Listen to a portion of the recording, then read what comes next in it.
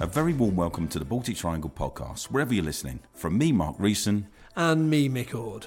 This is the place where we hear from Liverpool City region's doers rather than the so-called movers and shakers. And this month we have two fascinating interviews to give you inspiration and hope during these troubled times. Absolutely. Shortly we'll be hearing from the CEO of the ADHD Foundation, a national charity based in Liverpool, which is doing some fantastic work on neurodiversity. Every successful organisation requires a kaleidoscopic, sort of collection of people who bring something new to the table. And I think the really interesting thing that's happened now, Mick, is that a lot of boardrooms have realised that if you just have everybody around the table who is of like mind and who agrees with you all the time, that all you're going to get is more of the same. And we live in a rapidly changing, technology-driven world, a rapidly changing economy, a rapidly changing job market. Actually, we do need to think differently, and we need to challenge ourselves to say, well, okay, that what we've got there might have been great and fit for purpose and profitable then, but does it work now? Because actually our customers' needs have changed. And we'll be hearing more from Tony shortly. Mark's been talking to Jake Nolan of Space by Liquid, a high-quality photographic studio based in the Baltic, with ambitious plans to use the space to host exhibitions, video shoots and other creative projects. So we've only been out in about 2 months, but we've had plenty of cool stuff in there. And yeah, what's great is, for us, we've proved that we can do it and it's a viable business, but also we've proved that there is a need for something this high quality in Liverpool and in the Baltic. And of course, we'll be hearing from Jake in a couple of minutes. Well, I didn't really want to talk about football, but seeing as though your team, Fulham, is top of the Championship and my team, Everton, is very quickly descending into the relegation zone. In fact, we're there already. I think we ought to at least give 15 seconds to talk about it. So you start. Well, I very much hope that I don't pass you on the way up. That would be a terrible thing for the city. But, you don't seem to be able to buy a win at the moment, do you, Mick? No. I said to me mates about 2 months ago, I think we're going to go down, and I got metaphorically kicked all over the ground for that. I do think we're going to go down. Hopefully by the time people listen to this, we'll have got a few more results choked up. But I'm not that confident, mate. Do you think you will go up? Well, I hope so. We've got a nice little cushion there at the minute, and we are doing very, very well. But listen, it's never over until it's over, Mick. So fingers crossed, huh? Yeah, fingers crossed. And by the way, we've got some information which we're going to give out towards the end of the podcast. We are looking for sponsors. We had a great 3 months with Talk Future Fibre. That contract is finished now, so we are looking for people to sponsor this particular podcast. We've been going for nearly 3 years now, mate. The ADHD Foundation is the country's leading neurodiversity charity, offering what they call a lifespan service to the estimated 1 in 5 people, yeah, that's right, 20% of people who live with ADHD. That's autism, dyslexia, dyspraxia, Dyscalculia and Tourette syndrome. And it's based right here in the heart of the Baltic Triangle area of Liverpool. ADHD, of course, stands for Attention Deficit Hyperactivity Disorder. Over the past couple of years, you may have noticed the wonderful collection of umbrellas above your head on Church Alley, just off Bowles Street, and indeed other places. And the aim is to help raise awareness of the support and training that the foundation gives to people on the spectrum. They do some great work with individuals, families, and the public and private sectors. Dr Tony Lloyd, who himself has ADHD, is the CEO, and he's been telling me about how the foundation supports businesses and also about his own experience of the condition. I was born and bred in Anfield. Dad was a merchantman, like most people who were born in the 60s. I was, I suppose, what was described as an academically gifted kid. But I always underachieved at school. I didn't know then that I had ADHD. So when it came to exams, I always really did badly and would often get a lot of stick because I was expected to be a grade A student and I wasn't.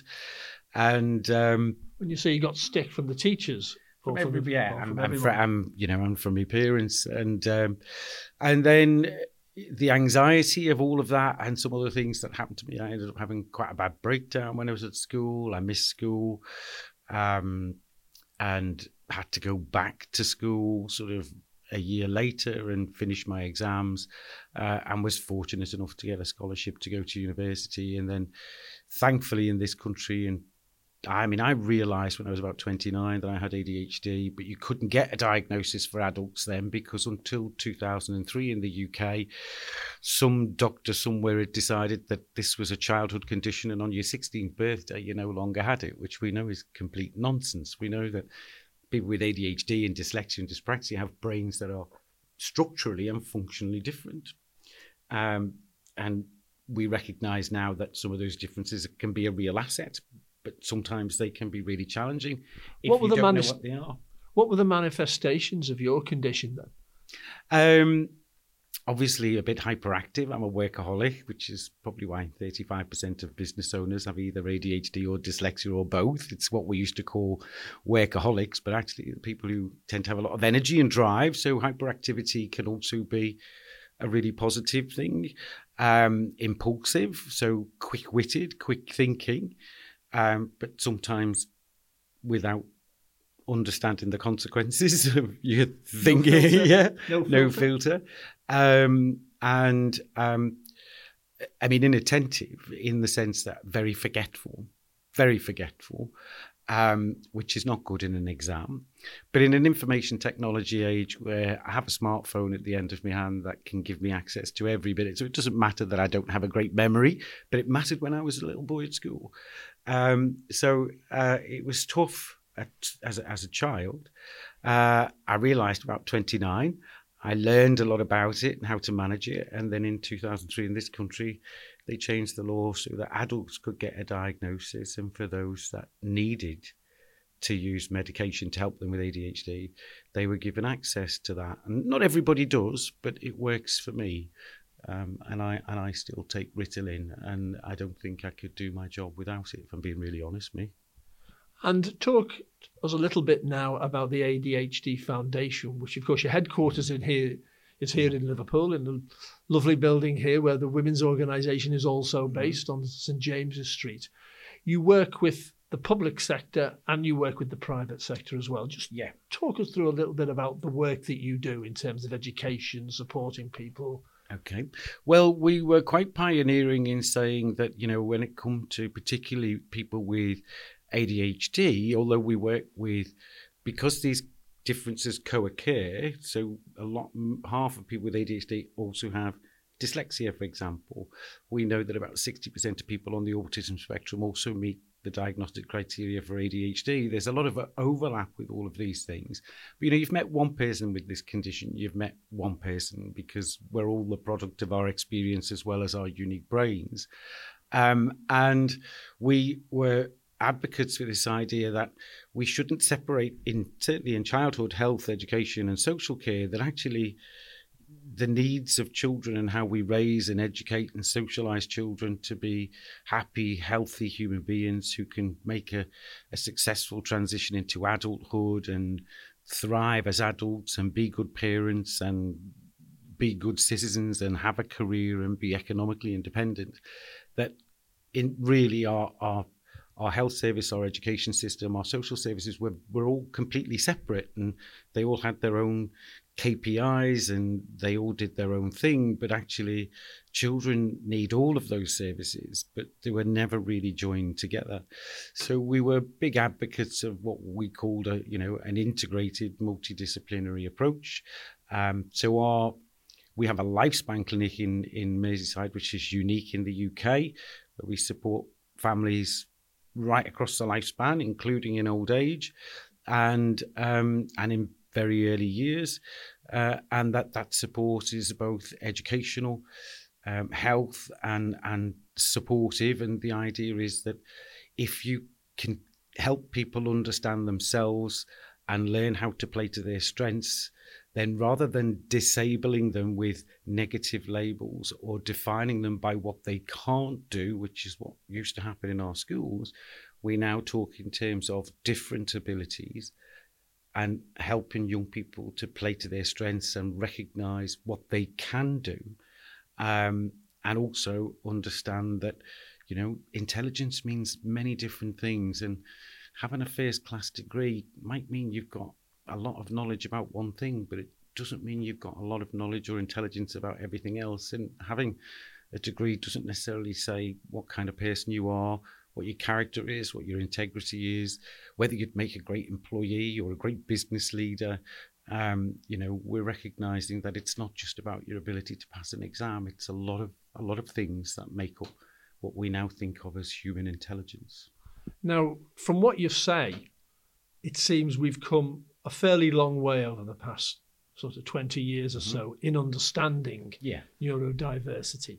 I'm particularly interested in how you liaise with businesses and how you think we've got far to go within our big organisations in terms of having a policy that is mutually beneficial to everybody. It's not just the public sector, of course, who you deal with. Well, I think, again, it's a recognition, isn't it? I know there are many business owners who've said, well, we've done that thing where we ask for a CV and we decide what's the minimum level of qualification, and that's the first sift, and we sift out the ones that haven't got that qualification, and then we bring the rest for interview, and we do a structured interview, and then we decide that, whether they're the right person for the role.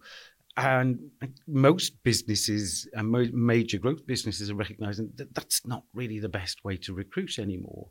I had a meeting a couple of weeks ago with a global retailer who have a big store in Liverpool, who said that they'd just done a recruitment campaign. They'd spent 4 days going through 400 CVs for 8 jobs that they had that were customer facing on the shop floor.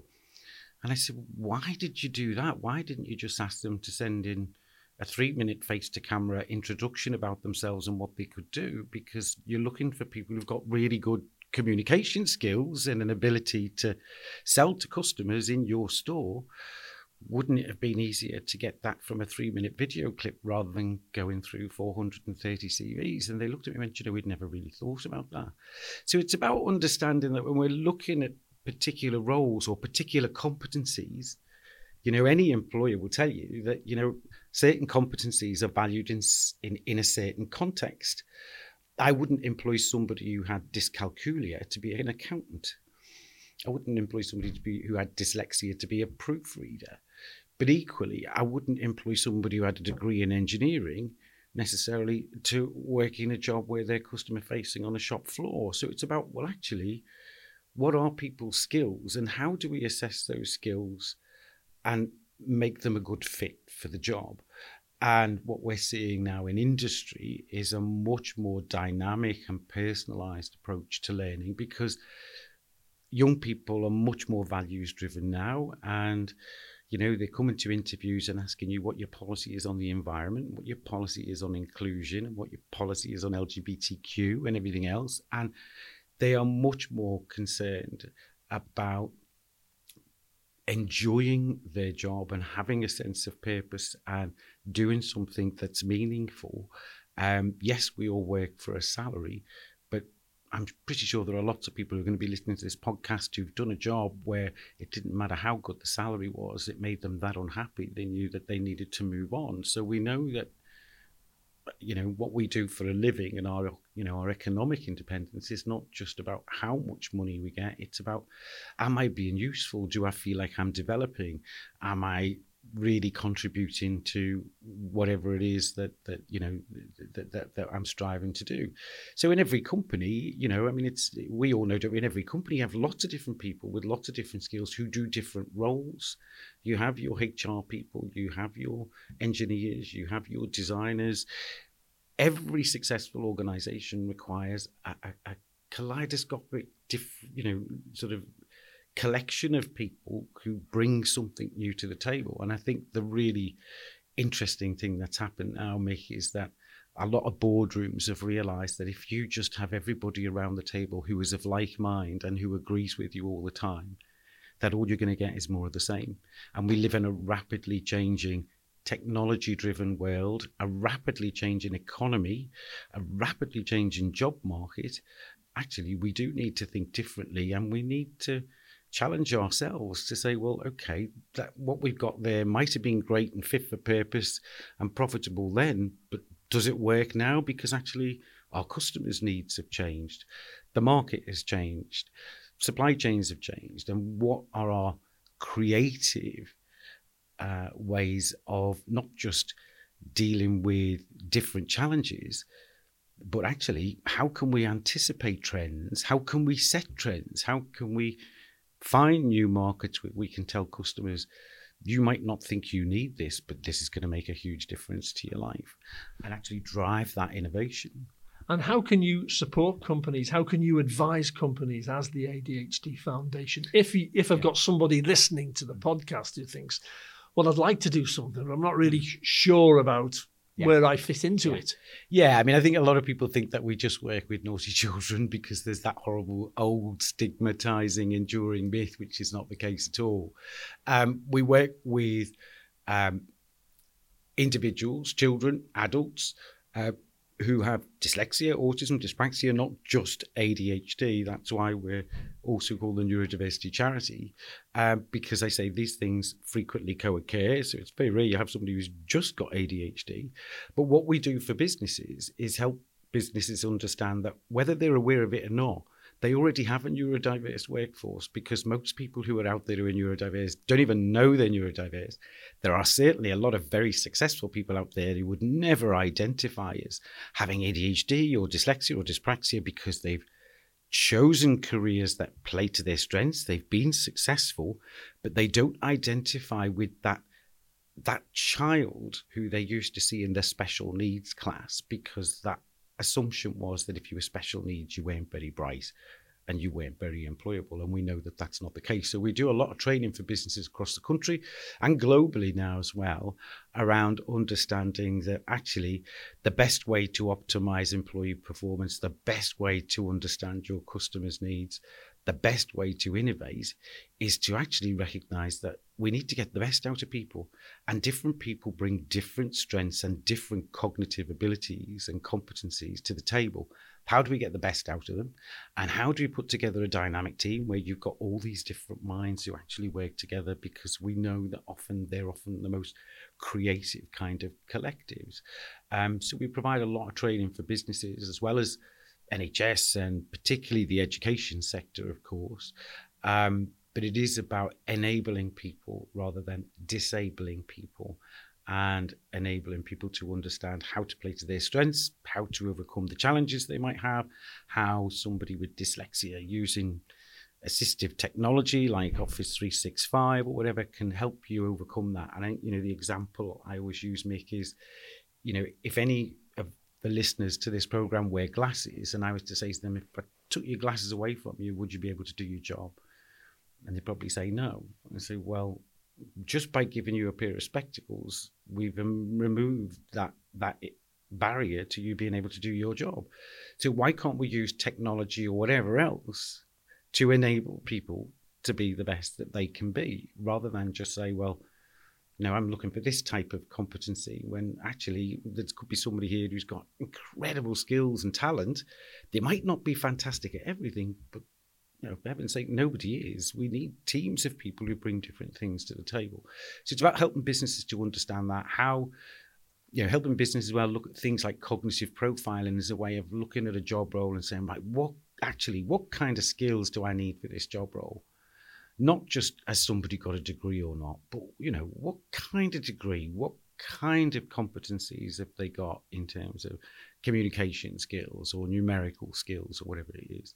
So helping them to understand that, and in so doing, then being able to help their workforce be the best that they can be, and also actually remove perhaps some of the workplace stresses, because I'm sure as well a lot of businesses will know, you've had people in a role, they've done brilliantly, you say, right, let's promote, let's get them to do this job over here, this project, and it all goes wrong because actually the skill set for that role was completely different from that one.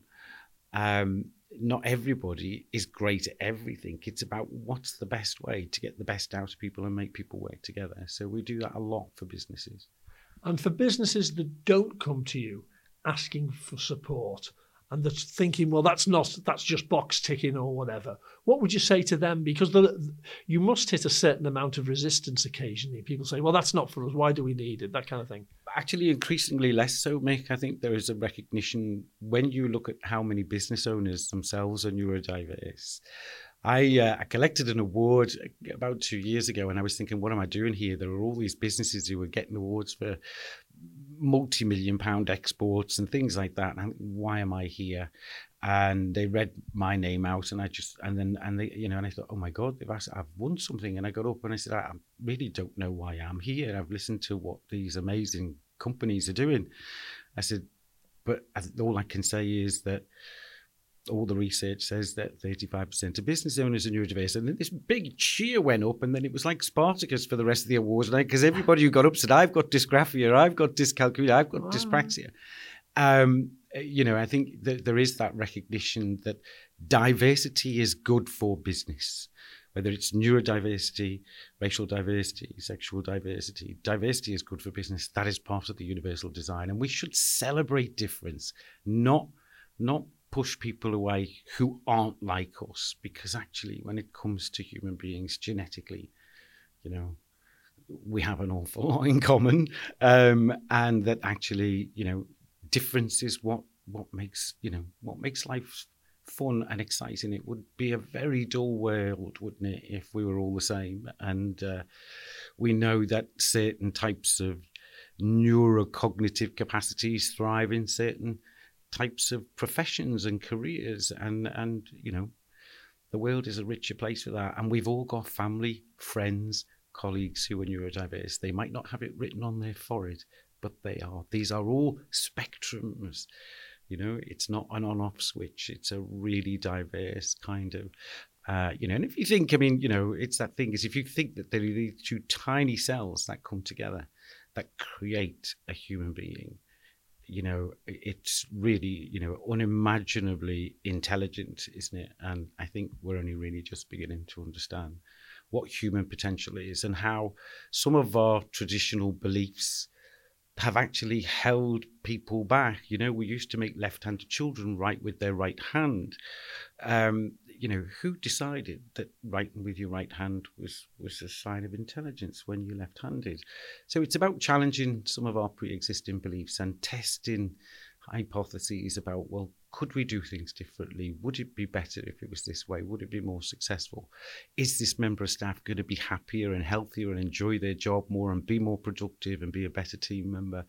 It is about enabling, whereas I think historically we've disabled people who are different. We have excluded people who are different for whatever reason they might be different. Whether they're a Liverpoolian or an Evertonian, we have a lot more in common than, we share a great city, don't we? Whether you're a blue or a red, difference is good. What a complicated subject, Mick, and fascinating to hear from Tony there. Tony made it so easy. He's told us about his own background as a kid and found it very, very difficult and was written off by people. But thankfully, we are a little bit more aware of ADHD than we maybe were 20 or 30 years ago. And I think the support he can offer to companies and organisations is absolutely invaluable. And so having a more diverse workforce will actually benefit the company as well as the individuals. It's amazing to see how much more engagement there is with the ADHD Foundation across society, isn't it? Yes, it is. And it's fantastic to know that they're based here in Liverpool, even though they are, of course, a national charity. If you want to find out more, then go onto their website. They are based here on St James Street in the Baltic Triangle, but obviously they're on the internet as well, where you can find out a lot more. So this episode, Mick, I've been along to Space by Liquid, which is a 2,500 square foot full service studio in the Baltic Triangle. It's complete with its own infinity code for photographic shoots, events and exhibitions. And I popped along to have a chat with the studio manager there, Jake Nolan, to find out what they've been up to and how they intend to be an integral part of Liverpool's creative landscape going forwards. So I joined Space by Liquid only fairly recently, so we've opened a studio space in the Baltic Triangle. Effectively, what we wanted to do was open a high quality adaptive space for photo shoots, exhibitions, big production events and the like in Liverpool. And Liquid Agency, which is the kind of company behind it, have been a creative agency in Liverpool for 20 years now. Constantly been going away, using these spaces for our shoots. We deal mostly with fashion brands and lifestyle. That's where it came from, and they got me in to run it. I mean, I've been down there to see the space. It's a fantastic space. The thing I love about it is it's quite adaptive. It lends itself really nicely to being used for different projects. The initial idea was to do Space by Liquid. The plan was just to use it in-house because the agency is that busy at the moment. We're doing kind of 2-3 shoots a week. What's been great is local community and local creators have been using it. But also what's been brilliant is, we've had big brands in, like New Balance have been in a few times. We had a Nike shoot with local 7 stores, so that was really good because it was like big brand Nike, but then also local 7 store. We're shooting, and we, Liverpool One have used it. So we've only been out in about 2 months, but we've had plenty of cool stuff in there. And yeah, what's great is, for us, we've proved that we can do it, and it's a viable business, but also we've proved that there is a need for something this high quality in Liverpool and in the Baltic. Well, there's definitely a need for it. I mean, there's, as you rightly said, there's so many creative people now in the area that these spaces are few and far between, and it's great to see how busy you guys are and what you've been doing. Give us some sense of where you are then in the Baltic, just for people that don't necessarily know where space is. So, yeah, Liquid's moved over to the old Gold Room in Camber Furnace, and it's a big sort of fit, and the studio is kind of attached to it. I used to put on events there some time ago now. It was a bit grotty, it was a bit dark, a bit damp and a bit smelly. But it's quite funny actually how it's gone full circle. As I say, I used to put on, so it was terrible dance nights in there, and now we put on high quality shoots in there. Can you give us some sense of what you plan to use it for going forward? Yeah, so predominantly it's been used for shoots so far, just because that's kind of our bread and meat really, and that's kind of where the need's been. But we had our opening night. We had the Baltic area sort of first schmooze since the pandemic in there, which is great. It's good to meet kind of local people. But I think what we'd like to do more of is sort of exhibitions, more of the kind of events that we're doing. We're talking about doing something at the minute, events wise, with a partnership with Suzuki and also with Modern Sky with David Bowie, sort of exhibition that's coming up, and something that we're talking about doing with the Baltic area in regards to maybe helping out the creators in Ukraine and showcasing their stuff. But doing more kind of just pushing the boundaries, really, trying to make it as adaptive as possible. That's kind of, if I was doing the same thing every day, I'd probably get bored, and there's so much we can do with this space, and then I think we just kind of push the boat out as far as we can take it, really. Well, that leads me beautifully on to just the amount of engagement that you've got personally with the Baltic. I mean, there's been quite an interesting and exciting announcement recently for you. I believe you've got a new role with the Baltic Triangle area CIC. Is that right? I've joined the Baltic Triangle area as director of partnerships, which sounds very official, really, doesn't it? I should get some business cards or something made. I don't know. Are they still going? But yeah, no, I've worked and played in the Baltic for many a moon, and I love this area now. I've spent a couple of years working from home, so moved back into the area with this role, and yeah, I was quite sort of keen to engage with local stakeholders in the area and whatnot, because I knew how it worked and how it felt when we came in with space. We didn't want it to be closed doors. I wanted to kind of feel like we were welcome to the area, and kind of through that engagement and going for coffees and going for pints with people. I believe there was a couple of vacancies on the board, and for me sins, I've got involved in another project. But no, honestly, it's really good for me, and I'm hoping that I can kind of make a bit of an impact, and looking forward to kind of working with other people who've got like a love for the area and who have sort of invested in trying to make things happen. I think from a personal point of view, it's really good to see people like you, local people, really, really engaged and passionate about the area as well. Where do you think is the best fit for you within that role? Deep. Yeah, no, I think it's a good question. I think it's something I've been considering myself. It's very early days. I think the board is 12 members strong, and I think there's 6 new people, which I'm one of them. So obviously it's not starting from new, but there's a kind of sense of there's a freshness and a newness about this, really. And I'm quite excited about that. Obviously post pandemic as well, there's probably People have left the area, some new people have come in, so there's plenty of us to be getting on with, really. In regards to me, I suppose I'm just quite personable, and I'm a believer in collaboration, I'm a believer in community, so just kind of making those relationships both locally but also further afield. You know, if we can create some relationships with other areas, there's a big going on at the moment with kind of partnership with Road Walks and Chinatown, but also trying to make creative things happen, if I can kind of connect a few dots from what's happening in the studio and push that into the area.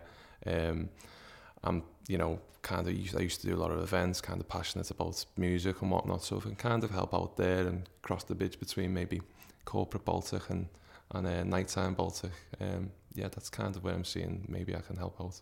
I know how important it is for you personally to be involved in community-based projects. And one project that I know you're a big part of is the football club, Sefton Park Rangers. How did the club come about, and how do you get involved in the community?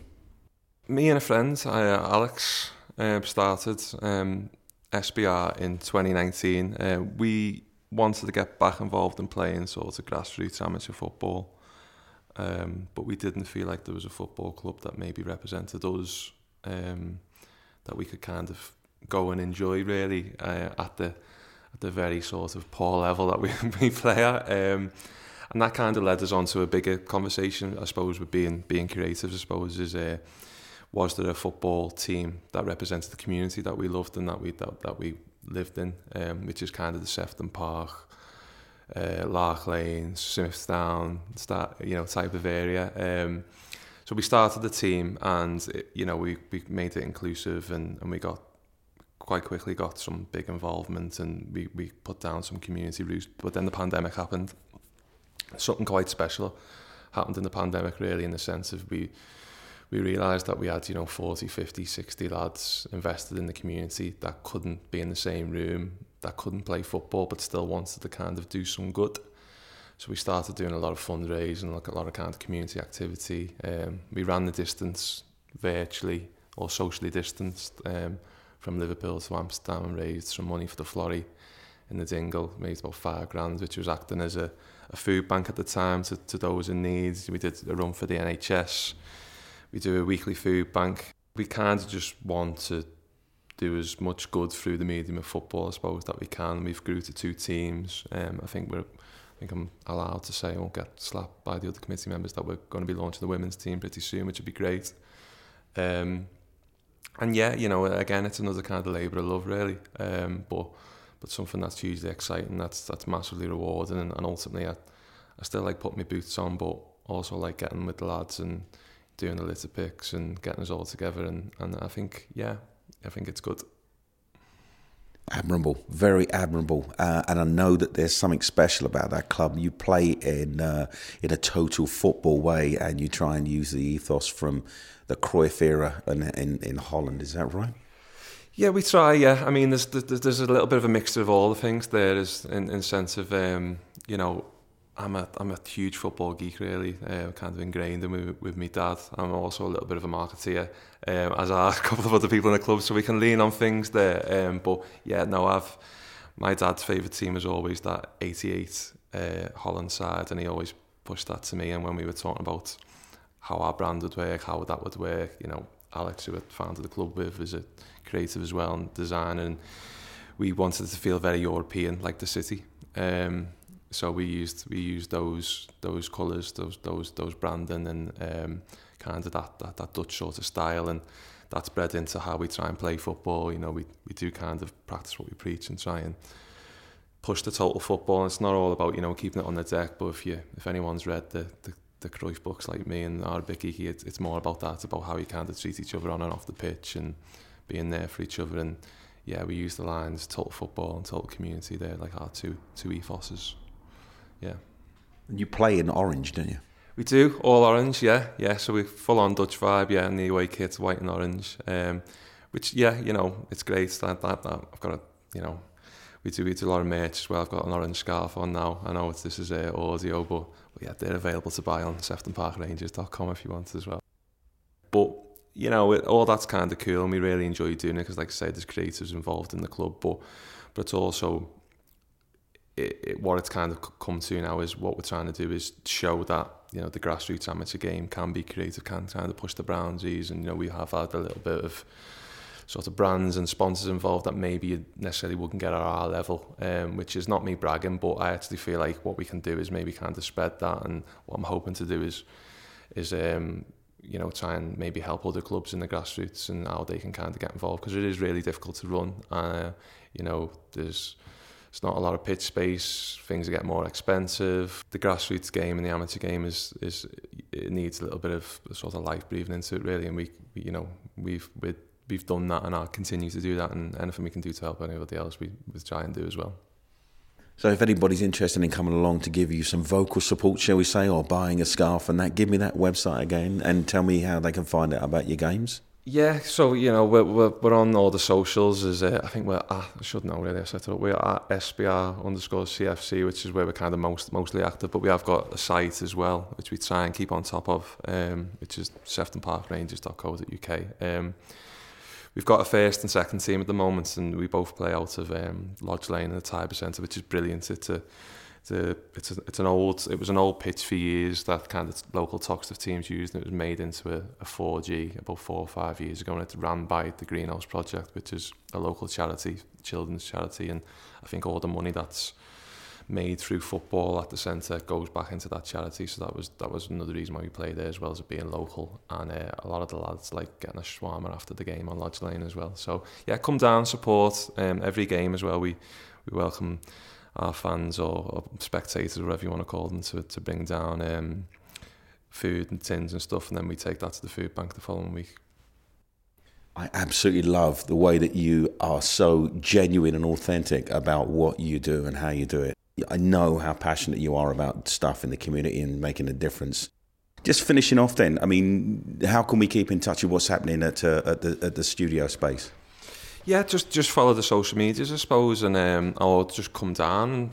You know, you can always send me an email, I suppose, at Jake@SpaceByLiquid. Follow our social media channels @SpaceByLiquid.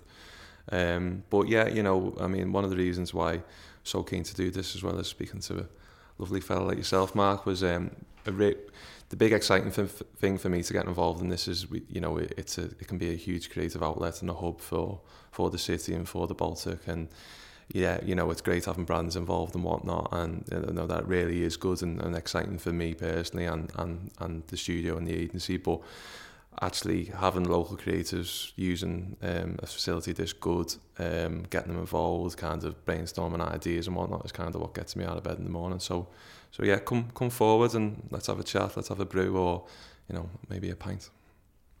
Mate, I know how busy you are. I really appreciate you taking the time to have a chat with us. And I just want to say congratulations on your appointment too as a Director of Partnerships, and watch this space, no pun intended. Yeah, all the pun intended, mate. Yeah, no, I use that all the time. Yeah, all the pun intended.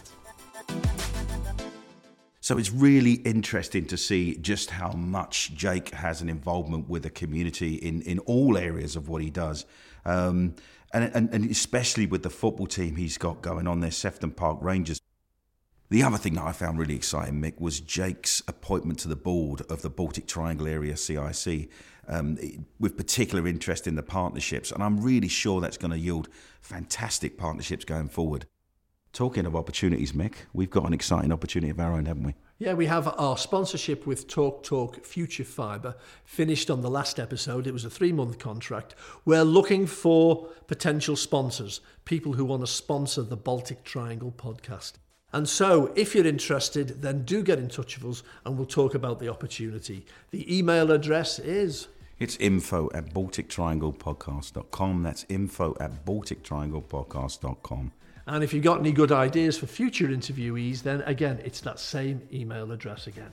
Well, that's just about it for us for this episode. As Mick said, we're 3 years in, 35 episodes plus now. So if you do get a chance to give us a nice review, then please do. And it's been our pleasure, as ever, to talk to you this time round. So take care of yourselves, and we'll speak to you again soon.